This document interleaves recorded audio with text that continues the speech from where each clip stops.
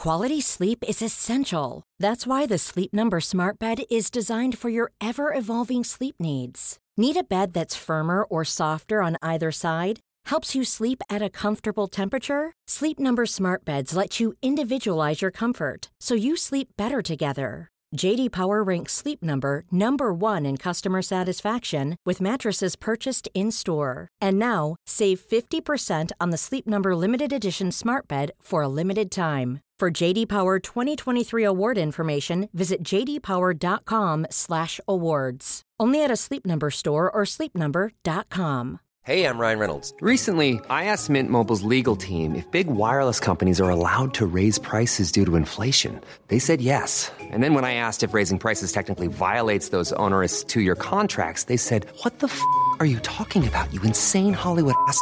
So to recap, we're cutting the price of Mint Unlimited from $30 a month to just $15 a month. Give it a try at mintmobile.com/switch. $45 up front for 3 months plus taxes and fees. Promo rate for new customers for limited time. Unlimited more than 40 gigabytes per month. Slows full terms at mintmobile.com. This episode of Canada Land is brought to you by Douglas, a mattress that is trusted by more than 200,000 Canadians from coast to coast to coast. It's a great mattress at a very reasonable price point. Comes with a 20-year warranty and a great deal for our listeners. Douglas is giving you a free sleep bundle with each mattress purchase. Get the sheets, pillows, mattress, and pillow protectors free with your Douglas purchase today. Visit douglas.ca/Canadaland to claim this offer. That is douglas.ca/Canadaland. This episode is brought to you by the Centre for Addiction and Mental Health here in Toronto. Cutting-edge, state-of-the-art, compassionate facility. Right now, it is Mental Health Awareness Week. This is the time when they need you most. This is the time when you can make a real difference when it comes to doing something about the mental health crisis and the devastating opioid epidemic, the overdose epidemic that we're currently experiencing, losing 20 people every day. They need your help. Donate at camh.ca/Canadaland. to help CAMH treat addiction and build hope. This episode of Canada Land Shortcuts is brought to you by HelloFresh, the meal kit service dedicated to making cooking fun, easy, and convenient. Each week, they create new delicious recipes with step-by-step instructions. It takes 30 minutes or less. You'll get 50% off your first box at hellofresh.ca/CanadaLand when you use the promo code CanadaLand.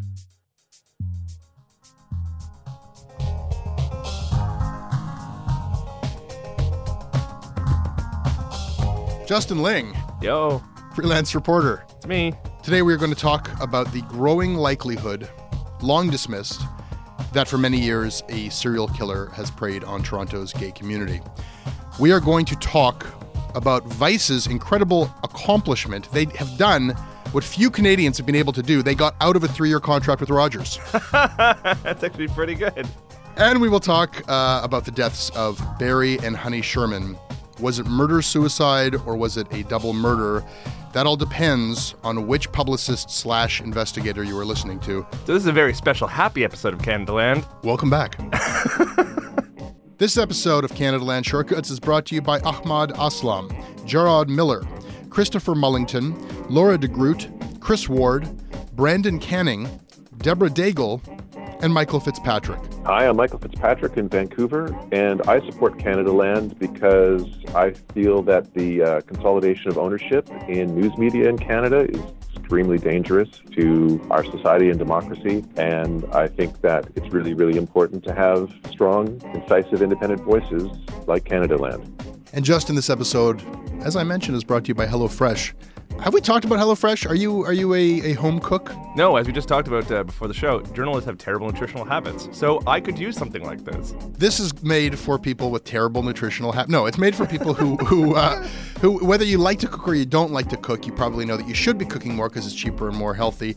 But there's all these disincentives to cooking if you're busy, and meal planning and shopping and food waste. Those are reasons that stop me from cooking as much as I would like to, which is why I'm glad that something like HelloFresh exists and that it is so very good. They test all these recipes out in their food lab, which I have witnessed myself, which seems like a really fun job, actually.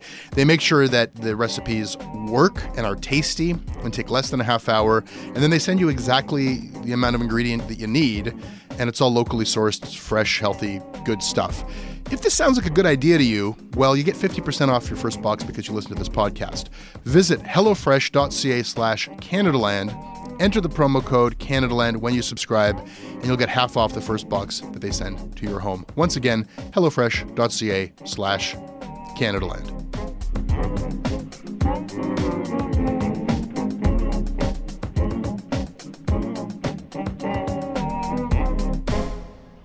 From missing persons to murder victims. A Toronto man has been charged in the deaths of two men who went missing from Toronto over the last year. Police arrested 66-year-old Bruce MacArthur this morning. And police believe MacArthur may be responsible for more disappearances. Justin, you have been trying to raise awareness about the possibility that a bunch of deaths in the gay village in Toronto through the years might be linked, and maybe there's a serial killer, and you've been trying to raise that awareness through your investigation in the face of the cops, I think, up to like a month or two ago, to say no serial killer. Yeah. Now there's been an arrest. Right. They arrested Bruce MacArthur just last week. We don't know that the designation of serial killer is right yet, but we definitely think it's going to be. All right, I want to hear about your history of this. I have a very limited history with this, where Scott Thompson, the wonderful comedian from Kids in the Hall, was on the show the summer of 2015. And after our interview, he said, there are these three guys who went missing years ago from the village, and all they seem to have in common is that they're brown-skinned, middle-aged, and gay. Mm-hmm. And actually, I've heard from Scott on this too. He sent me a message not long ago. Yeah, and he, can you look into this? It sort of went away, and this was years after the disappearances. And I mean, I don't know how to investigate murders or suspected murders, disappearances, but I did make a couple of inquiries. I emailed a police officer named Debbie Harris, who, according to an early media report, she had been on the case. And when I got no response from her, she retired. She was the lead in the investigation, and then she retired. Well, that would explain the no response. So then Danielle Bottineau is the LGBT cop. Mm-hmm. She's sort of, her beat is the queer community, and I got no response from her either, and I just didn't look into it further. You went a lot further than that. Can you give us like a truncated Yeah.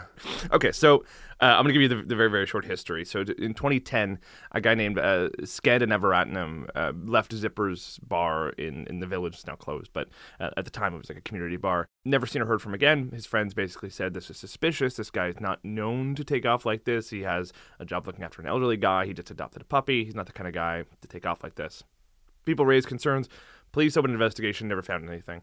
Later that year, towards the end of the year, around Christmas, a guy named Abdul Basser Faizi was going out in the village, basically bought a burger after a long night, and then no evidence of him ever again. His car was found a little bit further north around Bayview Avenue, which, if you don't know Toronto at all, I don't know where that really is either. It's kind of like East York. So he was never seen or heard from again. He was married with kids. His wife didn't seem to know that he was gay. The strong suspicion there appeared to be that he simply couldn't live a lie anymore and just took off, and for some reason abandoned his car and didn't take any money. So, there's a bit of a stretch. Later on in 2012, a guy named Majid Kayan basically leaves a family gathering. A couple days later, he's caught in security footage leaving his apartment building, never seen or heard from again. Very little information about what happened to what he did, what happened to him. Even, he had very few friends, not close with his family.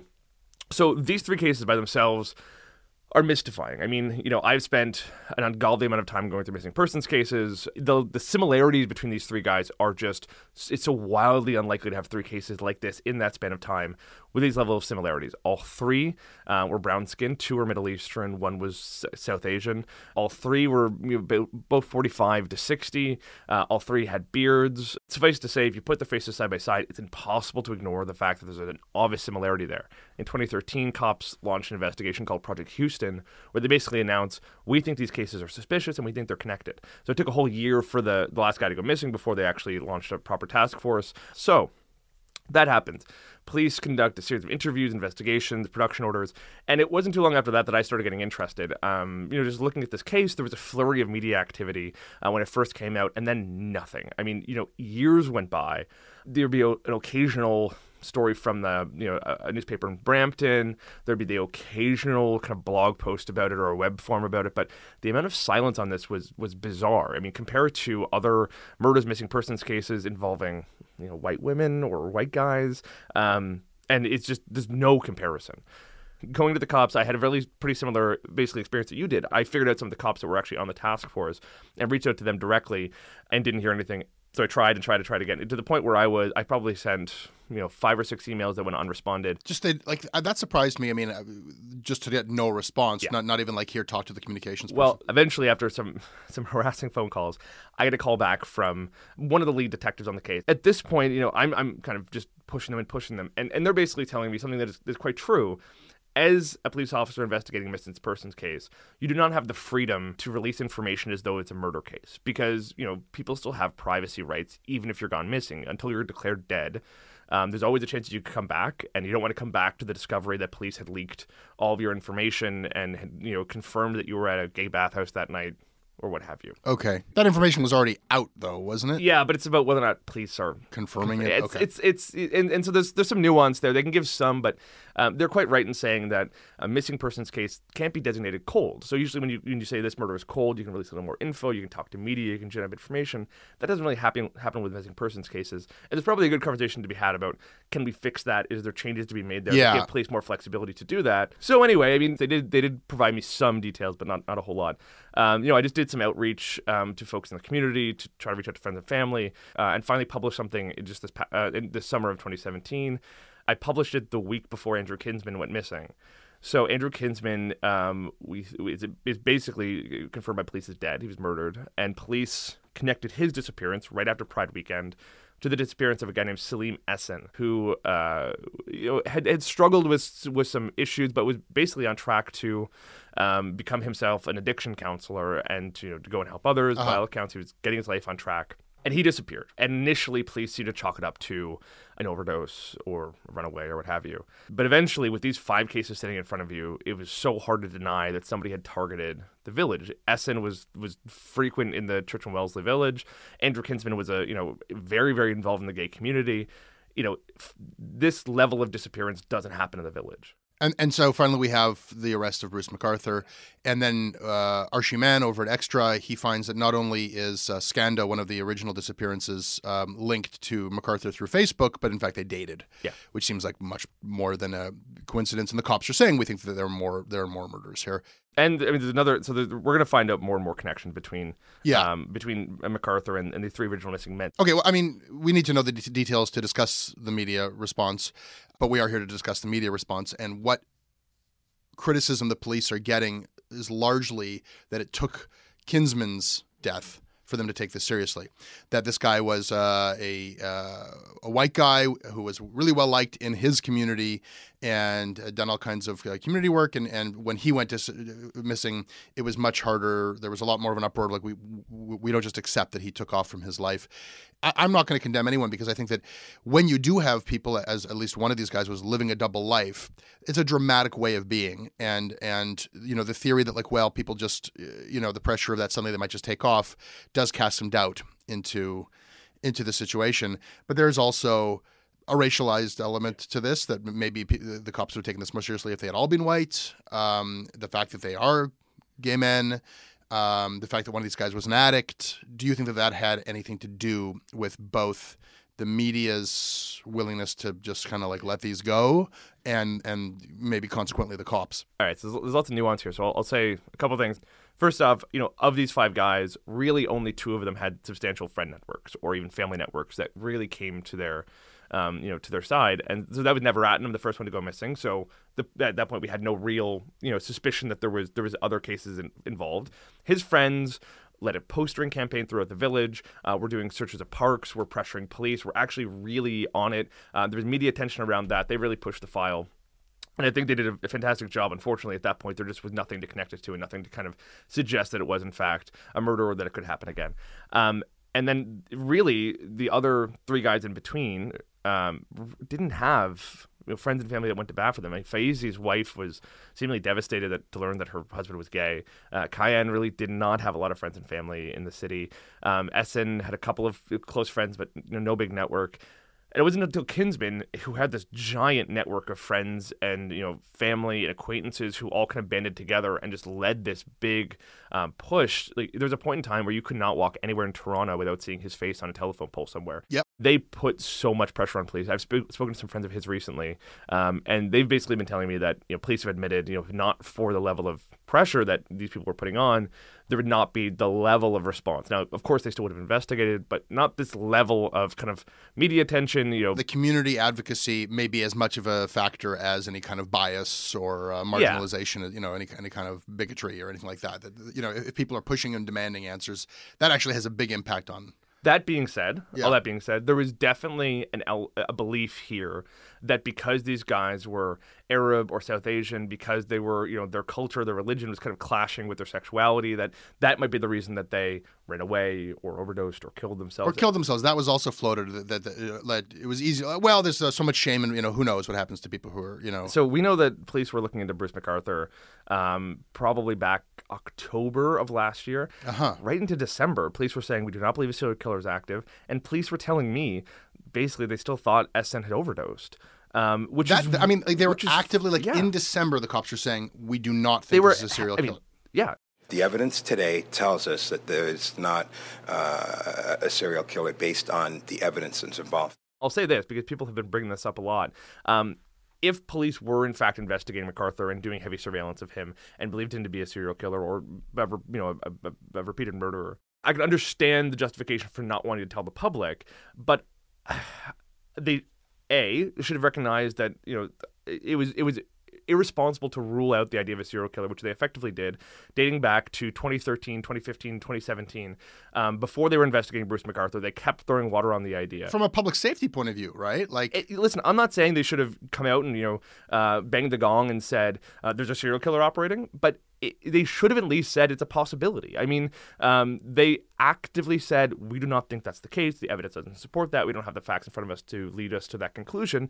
But really, if you look at the facts of the case, these 5 guys, it's really hard not to, Occam's razor kind of leads you to believe it's a serial killer. I mean, otherwise you have to come up with some pretty elaborate reasons for their complete disappearances. It's so uncommon for people to actually just disappear. Usually you find a body or evidence or bank records or whatever, and there was nothing. What's happening now? Because you're continuing to investigate this, and what happens when they got a guy in custody? Because the question, I guess, is he going to cooperate and talk about everything he's done, or is this going to be on the cops and I guess on reporters looking at this to try to piece together the history? And we're getting there. You're going to see a lot more, I think, in the next week. Now that the media is properly on the trail of this, the way they have not been for the last several years, we're going to start finding connections between these guys, potentially Bruce McArthur, finding connections with other things. Serial killer targeting Toronto's gay village, it's kind of a big deal. 100%. And I have not seen the level of media coverage that I was expecting. Yeah.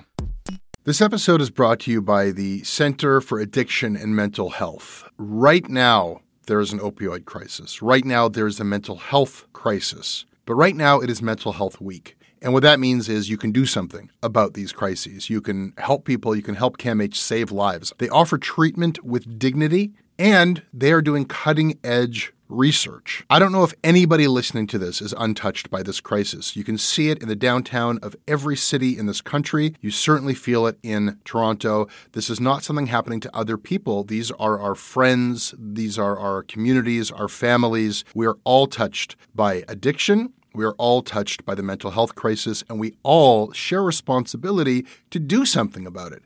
Helping CAMH is something you can do about it. Help change mental health care forever. Your support will help CAMH build a future where nobody is left behind. Donate at camh.ca/Canadaland to help them treat addiction and build hope. This episode is brought to you by Douglas, a mattress trusted by more than 200,000 Canadians from coast to coast to coast. Trust is important. There are a lot of mattress lies out there, a lot of mattress liars. And I didn't intend the pun, but it occurred to me that there is one as I was saying those words. Listen, I am not lying to you. I have experienced the Douglas mattress. It is an exceptional mattress at a surprisingly affordable price point. It is a mattress that sleeps cool, doesn't have that weird thing in the summer where the mattress gets like an oven. It's a very good product. It's delivered to your house in a box. You don't have to go to a big mattress store. It is a medium firm mattress, which is what Canadians prefer, and it comes with a 365-night trial and a 20-year warranty. What more can I tell you? Douglas is giving our listeners a free sleep bundle with each mattress purchase. Get the sheets, pillows, mattress, and pillow protectors free with your Douglas purchase today. Visit douglas.ca/Canadaland to claim this offer. Justin, let's talk about some good news. Oh, jeez. And there's been some awesome news over at Vice. I read their recent press release. They announced Vice acquires full control over Vice Canada Studios and Vice's content library. That sounds really good. They also said... It's a good spin, to be fair. Oh, it's great. They said, look, Vice will continue to grow in Canada in 2018. We have a lot of opportunity ahead of us, and we'll be announcing some new exciting partnerships soon, says Vice Canada President Ryan Archibald. That's all good stuff, right? No. What's happening today? We're recording this on Wednesday. It's going to come out on Thursday. So by the time people listen to this, what will have happened?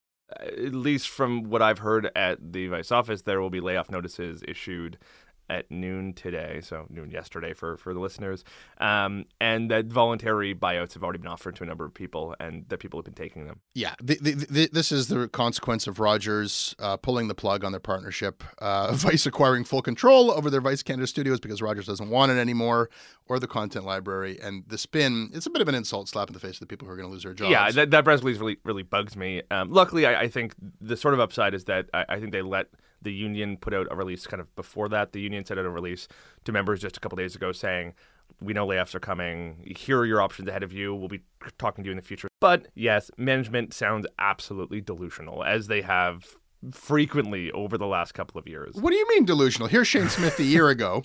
12 months from now, we'll be on the cover of Time magazine as the guys who brought millennials back to TV. That's how it fucking works. That's what Shane Smith said. This was a bad idea from the start. Viceland, it's a TV station. It's a TV channel. Not a good idea for people who don't watch TV. Let me say this, because it's a thing that people always miss in the kind of language around this whole thing. It's that it was never just for the TV station, right? Especially for Rogers, right? It was about paying for the creation of content that could later be relicensed or reused 1,000 other places, whether it's Air Canada, which was actually a partnership they did sign, or Netflix. Oh, dude! If from Vice's perspective a year ago, when this deal came into being, it's like if Guy Lawrence at Rogers wants to give us $50 million to make videos, and we make videos anyhow, and then we can go and use them any way we want. Who wouldn't take that? No. But this is important. It's not that Vice could use it any way they want. It's Rogers had a stake in the future use of that product. So Rogers was going to get a cut of whatever kind of future use of that content where it goes, and that would include content that would kind of be for the U.S. Which was Vice always office. part of the dream, is that now there's this huge demand for Vice video over at HBO for their daily Vice. That didn't really happen. The Canadian-made programming, there was a lot of hope, I think, at Vice Canada, where until recently you worked, that a lot of those shows would get Shane Smith and Eddie Moretti behind them, and they would be everybody would be on that daily show. There was a lot of frustration, I'm aware, that New York was looked down their nose at the Canadian product and didn't. Oh yeah, no. That is 100% true. I dealt with that office all the time. Lots of really good journalists and producers over there, but the kind of leadership was just completely antithetical to anything Canadian. They were producing an American show. I think when Guy Lawrence signed that deal, it was this idea of, okay, you know what? We're going to forge a partnership that will give us kind of a stake in content that people are going to want to use and sell and pass around for 5-10 years. That may in and of itself been a bit very optimistic, but there is some wisdom in it. I kind of can see why you'd want to buy a stake into a company that was producing a kind of high quality video that was kind of leading a lot of other creators and was doing something different. That being said, it was a huge gamble. Of course it was. And when Guy Lawrence got pushed out, the Rogers family just never saw the wisdom of the deal. They looked at it and said, is the TV station making money? No, fuck it. And I kind of get that too. And that's basically where this all came down to. But Guy Lawrence's idea for this deal, I don't think ever actually hinged on the TV station. It was a content play as much as it was. Yeah. I mean, they had this station to fill and they wanted the subscription dollars. It was sort of incidental that they broadcast it. I always butt up against the idea that Vice is a young person's company. They don't sell anything to their young audience. Like there's not a lot of cash transaction. The money comes from old media. Like Vice is not new media in many ways. The money comes from Disney. The money comes from Rupert Murdoch. The money comes from Rogers, and the money comes from and creative. So they do a heavy a lot of advertising and creative branded content. Basically, if you are having a huge difficulty establishing yourself with young people, right? Like if you are a major player who looks at your demographics and say, oh, this is falling off a cliff, who can help us connect to this young audience? Vice is there to say, we'll take your money, we'll help you with this. Yeah, I don't know. That's not like people pretend as though that's some bizarre business model that no one's ever done. Companies do this all of the time. You contract out content creation or sort of production to somebody who actually gets the demographic better. I mean, like, let's look at this in a different way. We could probably get into some big arguments about. Of course, we could. Vice on the whole. Right now, I want to look at this in the context of Canadian media, and this really was a bonanza for content creators. I mean, both journalists, video makers, TV people, documentarians, flooded with cash. Right, I remember it was just happened over the past couple of years, where anybody who is involved, I mean, documentary filmmakers who've been starved for resources for years, suddenly it's like, oh, pitch us a show. We got cash to burn. They rapidly hired over 100 people. Yeah. I think they were pushing 200 when I left. Everybody I know who worked there as a journalist was like encouraged, pitch your own show. You could be on the air. Pitch a show. From the start, there was this arrogance of, we're not going to work with TV industry people. We want outsiders. We don't want this to look like normal TV. So we're going to have people from YouTube, people who make documentary films, people who do gonzo. That's sort of true. There's also traditional production companies, film companies, and former CBC employees who more and more, because as that first thing didn't work out, because you actually have to follow schedule, it's very difficult to produce that much content. They started hiring grown-ups and having people come. Anyhow, there's a huge amount of churn. That's correct, very chaotic. A lot of people got bruised along the process. But there was money to make stuff. This is what happens when you scale up too quickly. And again, I think this maybe was the original problem with the Rogers deal. It wasn't an idea of, okay, let's trial some stuff, let's get some stuff going, see where stuff fits, and figure everything out. It was, so when the Rogers deal got struck, the American side was having trouble figuring out all the licensing and shit for its TV station. So Vice Canada was like, Rogers, come in, let's do this. Let's do it now. Get the money in. Let's go. And everything was very excited, and they were just throwing money at it, and everything ramped up. But you can't scale up that quickly, especially when you have a company run by people who don't really know what it's like to run a big company. And those guys over there, I like a lot, and I'm sure someone is in a glass office at the Vice office right now throwing something at the wall because they're listening to me.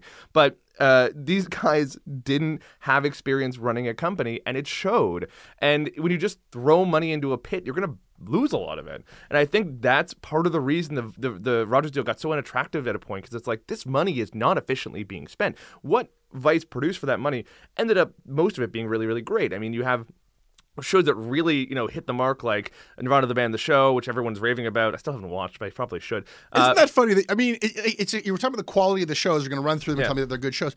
But you're making a product, no one watches shows. That's not the format. Yeah, but you're making a case for just canceling TV. I mean, we have it now, and we're gonna. Well, that was the project. Shane was like, "I'm going to bring them back to TV." It's like, no, you're operating against the trend. The trend is going the opposite direction. Yeah, I mean, was Shane very stupid to promise that he's going to pull an entire demo back to TV? Yes. Well, Shane will promise what he needs to when he needs to. Exactly, but I mean, they did in the end do good, not great. Good, and picking up some new viewers in the demo they needed to hit, and some of it was really good journalism. My friend Ben Maku, show Cyber Wars, is fantastic, and is moved the needle on a bunch of different issues around cyber. Yeah, I'm not really looking to disparage anybody who put a lot of good hard work into. But Matty Matheson really put his heart and soul into every. No, what I'm talking about is, this is sort of like a long story in Canadian media where we're always just looking for the next pot of dumb money. Yeah. Who's going to be the next dummy to start a magazine? Get the money first and figure out the business model later. Yeah, or not even figure it out. Just spend it. Just make stuff. They never figured it out. True, It wasn't because you want to make this about the quality of the content. Even if that content had been excellent, there was no business model that worked. Yeah. It was maybe done from the start. I want a rationalization to take place where we're not just in search of the next pot of dumb money, and instead what is, even if we have to go super micro and really run media at a very small level where you're not talking about $50 million investments, but $1 million or $100,000 investments, how can you make something that actually is in the black? No, okay. So I agree with that, but at the same time, I find this poo-pooing of the opportunities in front of us a bit difficult. It's like, I heard this for some time. It's Rogers and Vice are just throwing money at it, and it's not going to work. What we need is more. They were right, but fair enough. But then do it. I realize it's a bit weird me lecturing you because you actually have done it. So fair enough. But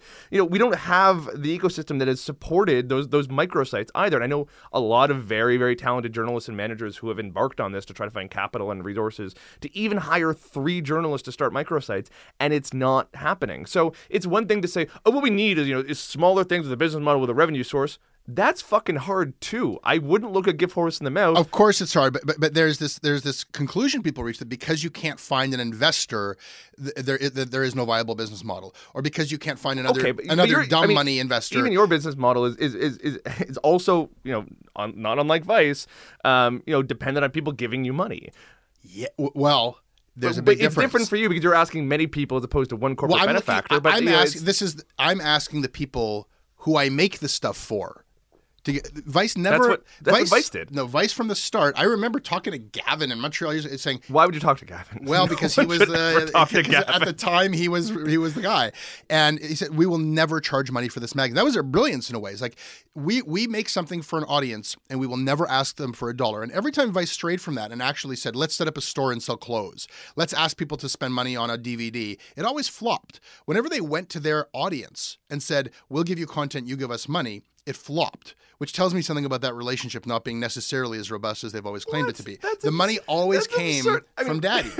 That's an absurd. Like, how many websites, how many newspapers, how many content vehicles have tried paywalls and had to scale them back because they had the exact same problem? This is where it's going, man. It's reliance on advertising is dripping away, and we're going towards asking people to pay for their media. That's actually working at a very small scale. But for you to go and say, "Oh well, when Vice asks people to pay, they don't want to. That's Vice's problem." No, it's been everybody's problem. It's not specific to Vice. And I always find the Vice double standard frustrating. Like, is Vice a well-run company? No, obviously not.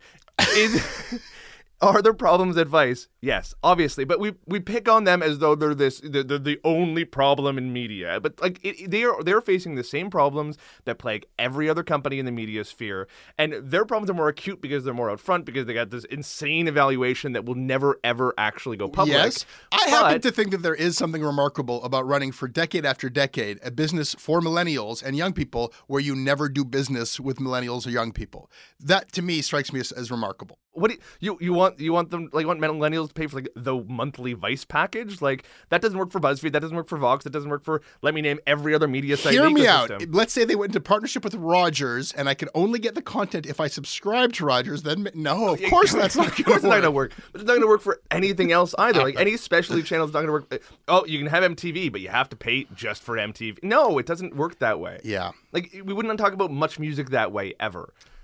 To be continued, but for now... No, that's it. Never coming back on the show to talk about Vice ever again. If you're losing your job at Vice, come bring us some stories here at Canada Land. As much as we're debating about... There's a lot of incredibly talented people who work at Vice, and a lot of the time they were fantastic, irrespective of the management system that was there. So if you are getting a CV from somebody who used to work at Vice, for the love of God, give them a job. That's the good message there, Justin, is that a lot of people in a hiring position listening to this now, there's about to be an influx of talent on the market, so hire these people.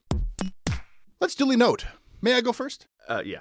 I want to duly note a piece that Now Magazine ran, written by Alan Shepard, the father of Darcy Alan Shepard, who was killed by Michael Bryant, the former Attorney General of Ontario. The reason why Alan Shepard wrote this piece is because Michael Bryant has just been named the Executive Director and General Counsel of the Canadian Civil Liberties Association.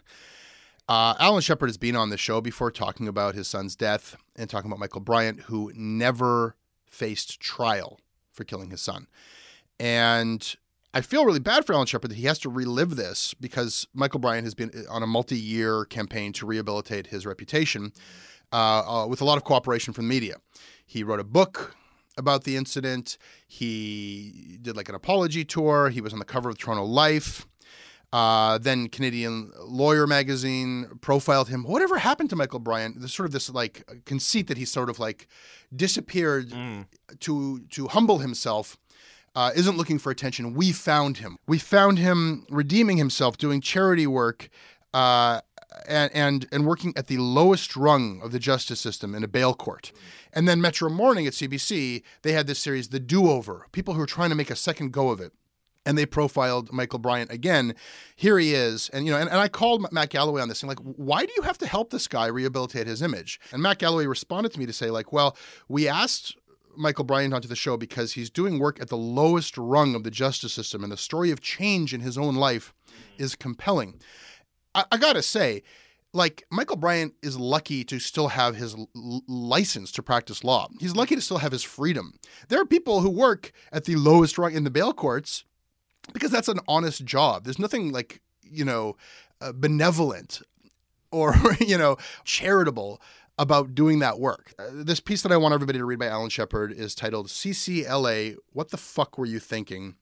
And it's all about the differences between rights, the rights, civil liberties rights that we have, and privileges, which is what Michael Bryant had, because none of us would have gotten the treatment from the legal system or from the media that Michael Bryant has enjoyed. And that's a privilege that he enjoys and continues to enjoy.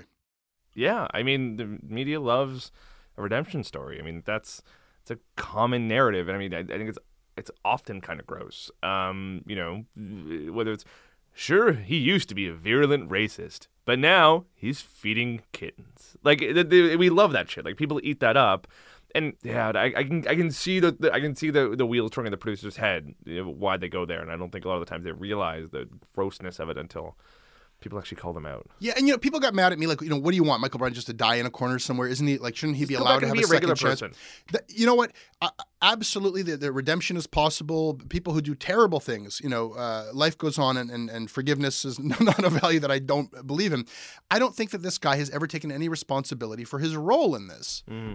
So he can play like, oh, I'm doing charity now. I've humbled myself. He fled the scene of the crime. He went to the Hyatt hotel and stood there for 3 minutes before he called the cops. He hired Navigator. Like, I don't want to hear it. Let him have his life, but we don't have to celebrate it. Yeah, I mean, he was never convicted of a crime. Obviously, he was never tried for a crime. Exactly. I mean, I think that's often the part that bugs me the most, because if you are the CCLA or whoever, it's kind of hard to say no to somebody, or it's harder to say no to somebody when they don't have an actual conviction on the record. I mean, it's hard to be the person to convict them years after the fact. That being said, I still think they probably shouldn't have hired him. I mean, the guy did get into a verbal altercation with a cyclist that led to the cyclist's death. I mean, even if it wasn't direct. Even if it wasn't directly responsible, there's a very least a good argument for serious negligence there. I'll go on the record with this right now. I mean, Alan Borovoy, formerly of the CCLA, basically the guy behind the CCLA, now deceased, a wonderful man who I had the privilege of interviewing, dedicated his life to civil liberties. Yeah. Will Michael Bryant dedicate his life to CCLA, or is this just another step on his way to getting back what he lost? When he killed Darcy Allen Shepard? Is this just another bit of reputation laundering? Because it's a nonprofit. It's a high profile nonprofit. I asked them what he's getting paid. They never wrote me back. It's a good salary. He's doing fine, and I don't think he'll be there 10 years from now, or maybe even 5. Duly noted. Justin, what do you have? Yeah, so I want to duly note this section of a wonderful 10-minute exchange that I caught on this UK TV channel. But I'm telling you, I don't see colour in people. I don't regard someone as being different if their skin tone is one and another. To me, just people are people. Do you think, as a white person in a society where the majority of people are white, you have a good understanding of the ways in which race affects people psychologically? Because when you say you don't see racism, Michelle, I wouldn't expect you to see it, if I'm quite honest with you, because it's not your experience. I wouldn't imagine you get othered regularly. I wouldn't imagine that you carry and experience the baggage of being in a country that colonized on a white supremacist ideology. It was just mind-bending to me to watch this show, because it's just so, British shows are just so foreign and different. And exotic, What is this show? It's hosted by this woman named Afua Hirsch, and I'd never heard of her before. Evidently, she's a name in the UK. Just have never come across her. And she hosts this show, and it's basically her, Hirsch, the host, but also sort of commentator and journalist, and all around smart woman, sort of handling a panel of just ornery white people who seem to virulently disagree with her. And the topic was white supremacism, because the current leader of UKIP, his ex-girlfriend, was found to have been exchanging kind of wildly racist text messages about Meghan Markle, the new royal consort, or whatever the fuck her title is now. She's also... I'm pretty sure it's not royal consort. But... I have no idea. I really hate the monarchy, so this is so... I don't understand. Proceed. But anyway, she's the one kind of very interesting thing about this is that Markle is now the first kind of non-white person to enter into the weird Germanic inbred Austrian, Windsor. Exactly. Royal family. The media has been putting out some kind of very dog whistly racist things about her. Obviously, there's much, sneering and jeering in the far-right white supremacist circles in the UK. But now the media has sort of come around, and everyone's celebrating this diversity and everything. So Hirsch basically kind of opens her show being like, no, you can't just brush this under the rug. This is a serious thing we need to talk about. There is virulent white supremacism and racism in the UK, and we should not try to brush that aside and pretend like it's fixed. Let's confront it. And every other panelist, to varying degrees, sort of jumps in and goes, well, I'm not racist. That was not me trying to do a fake British accent. But we move past race. What else do you want? It's not my fault for slavery. And it's funny because it's a lot of the same things you hear every day in Canada and in the US, but it was so upfront and visceral and combative, and it was fascinating to watch her just try to basically dispatch them in this kind of a long form, talk show, culture show, politics show. I love occasionally just kind of peering into the UK and to a lesser extent, Australia and some other English-speaking countries, and just watching their much more healthy, interesting media ecosystem, and just wanting so desperately to have it here in Canada. I wasn't sure if you were heading to I want to duly note this train wreck or duly note this wonderful show that everybody should check out. Duly noted. Justin, before we move on, this is the time when we thank our second sponsor, our founding sponsor. Thanks, founding sponsor. FreshBooks. Tax time is coming up. You're a freelancer. How do you handle this? Do you keep a shoebox full of your receipts and things like that? No, I just plan on faking my own death when eventually I get audited. There is a better way. Is there? Nah, I'm pretty sure mine's pretty good. It's called FreshBooks. And with FreshBooks, tax time is very simple, Justin. No need to fake your own death if you have a FreshBooks account. If you're running a small business or you're a freelancer, all of your invoices, all of the HST that you've collected, all the HST that you spent, all of your expenses, it's all quickly assembled into reports that you could pass on to your accountant or use to file your own tax filing. Try this out for 30 days for free. You don't need to give them a credit card. And when you do become a customer, and I'm convinced that you will, tell them that CanadaLand sent you. Go to freshbooks.com/CanadaLand and enter CanadaLand in the How Did You Hear About Us section. So they were murdered. Well, if you read the Toronto Star. The headline, Saturday paper, big text, they were murdered. Barry and Honey Sherman, they were murdered. In little tiny, footnote at the bottom, maybe, according to an investigator who didn't see the crime scene and who was not actually working for the police. Barry and Honey Sherman, billionaires behind Apotex, found deceased in their home. Mm-hmm. Police officially only say suspicious deaths, but everybody gets the same information from multiple police sources. Every media organization, murder-suicide. Everybody I talk to in crime reporting says the Occam's razor, once again, the simplest explanation, the most common explanation, it was a murder-suicide. He killed her and then himself. That's almost always what happened. I'm always skeptical of, this billionaire guy involved in all kinds of conflicts, legal stuff, stranger things have happened than corporate espionage type execution stuff. But anyhow, the cops want the public to know through their unofficial channels that this was a murder-suicide. What I want to focus on about this, because we're going to probably be talking about this for a long time on the show, is sourcing. Yeah. And when you say police sources, people get the idea like, oh, this is a reporter who's such a good reporter and they got such extensive network that the cop accidentally told me something, or I've got a friend on the police force who happened to let it slide. That happens. But sources also sometimes are strategic leaks, right?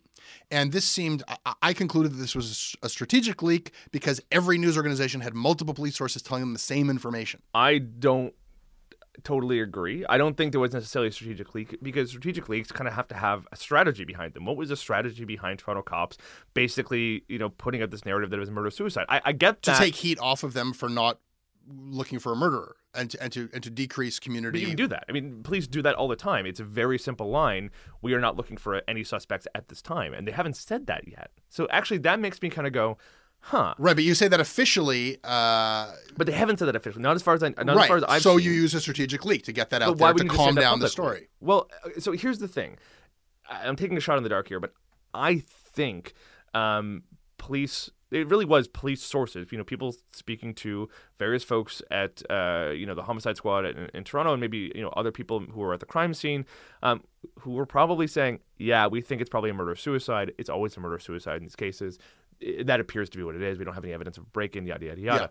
Yeah. I think that got spun into police are investigating it as a murder-suicide, which is correct. That is correct reporting. But I think we very quickly got to, that being sort of the only avenue. Everything I've read suggests to me that police are still investigating. It's not as though they're not looking into other avenues. So yes, but that's consistent with the strategy that I'm asserting is that as the cops do an exhaustive investigation and leave open the possibility that it was a murder, they want to calm down the public, and so they let it slide unofficially. Probably murder-suicide people. Yeah. Anyhow, what brings us to this conversation today is the next development in people wanting us to think a certain way about this. And this is very clear, and there's no ambiguity about the motives here. Yeah. The Sherman's family have dismissed from the start the idea that their father, that Barry Sherman, could have possibly killed their mother. Understandably so.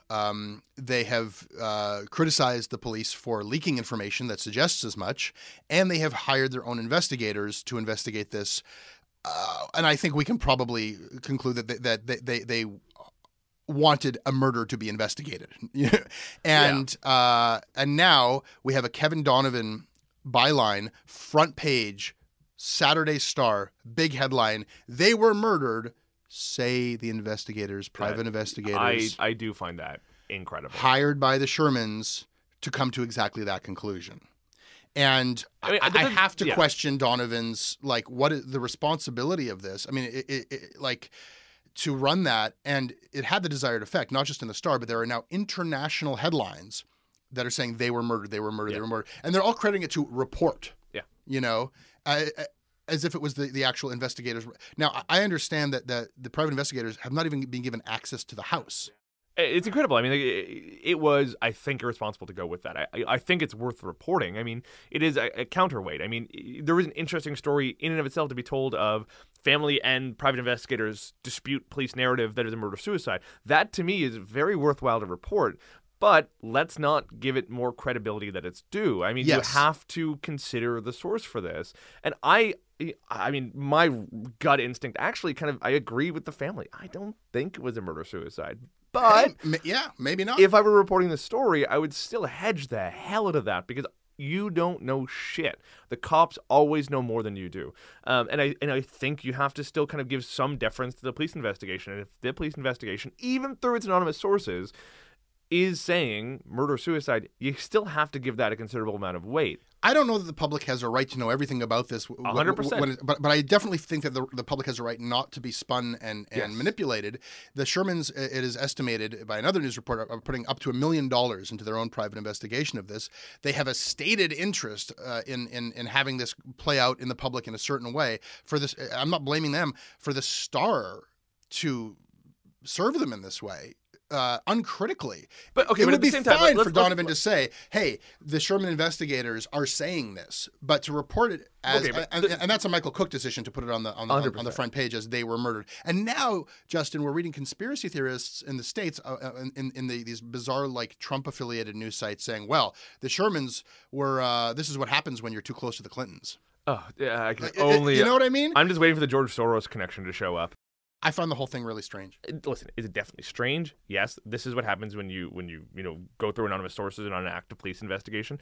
At the same time, let's also not pretend as though I would hope that Donovan's just transcribing, whatever his anonymous source is telling him. I would hope there'd be a little bit of due diligence or some verification that Donovan. Did you see any evidence of that due diligence or verification? No, in but the reporting? Do you always see every level of detail that goes into fact checking some of these things? Well, no, I think we got to especially when you have a relationship with the anonymous source that kind of preserves their where they got that information. No, I mean, listen, maybe I'm giving everyone a little bit too much credit in this story, but I don't like the sort of back and forth leaking. I don't think this is helpful. I think, as much as I like cooperating with police and I want police to be forthcoming in the course of investigation, I also don't want, narrative building through the media that's trying to kind of, offset each other. I think this is not helpful, especially in this case where it is, either it's simultaneously very tragic and very kind of, troubling and horrifying.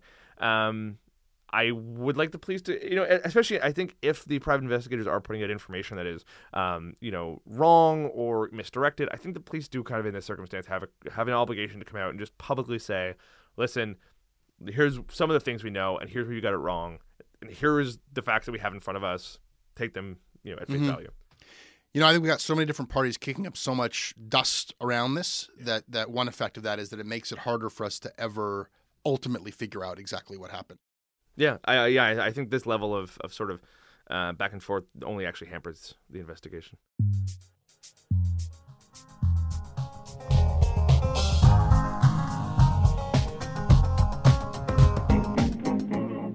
Okay, Justin, that is our Canada Land Shortcuts for today. Al, it's fun bickering with you for another hour. Thank you for joining me for it. If people want to email me about it, they can do so by sending me something at jesse@canadalandshow.com. They can also find us on Twitter at CanadaLand. Justin, where can people find you? At PD McLeod on Twitter. Very good. We have a Facebook page, and if you hit like on it, our stories will show up in your Facebook news feed. You can also just go to our website at CanadaLandShow.com. Our crowdfunding site is patreon.com/CanadaLand. Our producer is Abby Madon. Syndication of this show is by CFUV 101.9 FM in Victoria.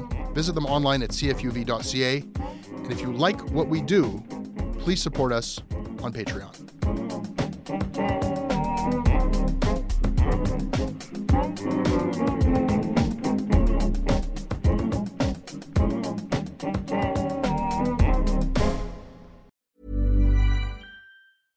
Imagine the softest sheets you've ever felt. Now imagine them getting even softer over time. That's what you'll feel with Boll & Branch's organic cotton sheets. In a recent customer survey, 96% replied that Boll & Branch sheets get softer with every wash. Start getting your best night's sleep in these sheets that get softer and softer for years to come. Try their sheets with a 30-night guarantee. Plus, get 15% off your first order at bollandbranch.com. Code BUTTERY. Exclusions apply. See site for details. Even when we're on a budget, we still deserve nice things. Quince is a place to scoop up stunning high-end goods for 50 to 80% less than similar brands. They have buttery soft cashmere sweaters starting at $50, luxurious Italian leather bags, and so much more. Plus, Quince only works with factories that use safe, ethical, and responsible manufacturing. Get the high-end goods you'll love without the high price tag with Quince. Go to quince.com/style for free shipping and 365-day returns.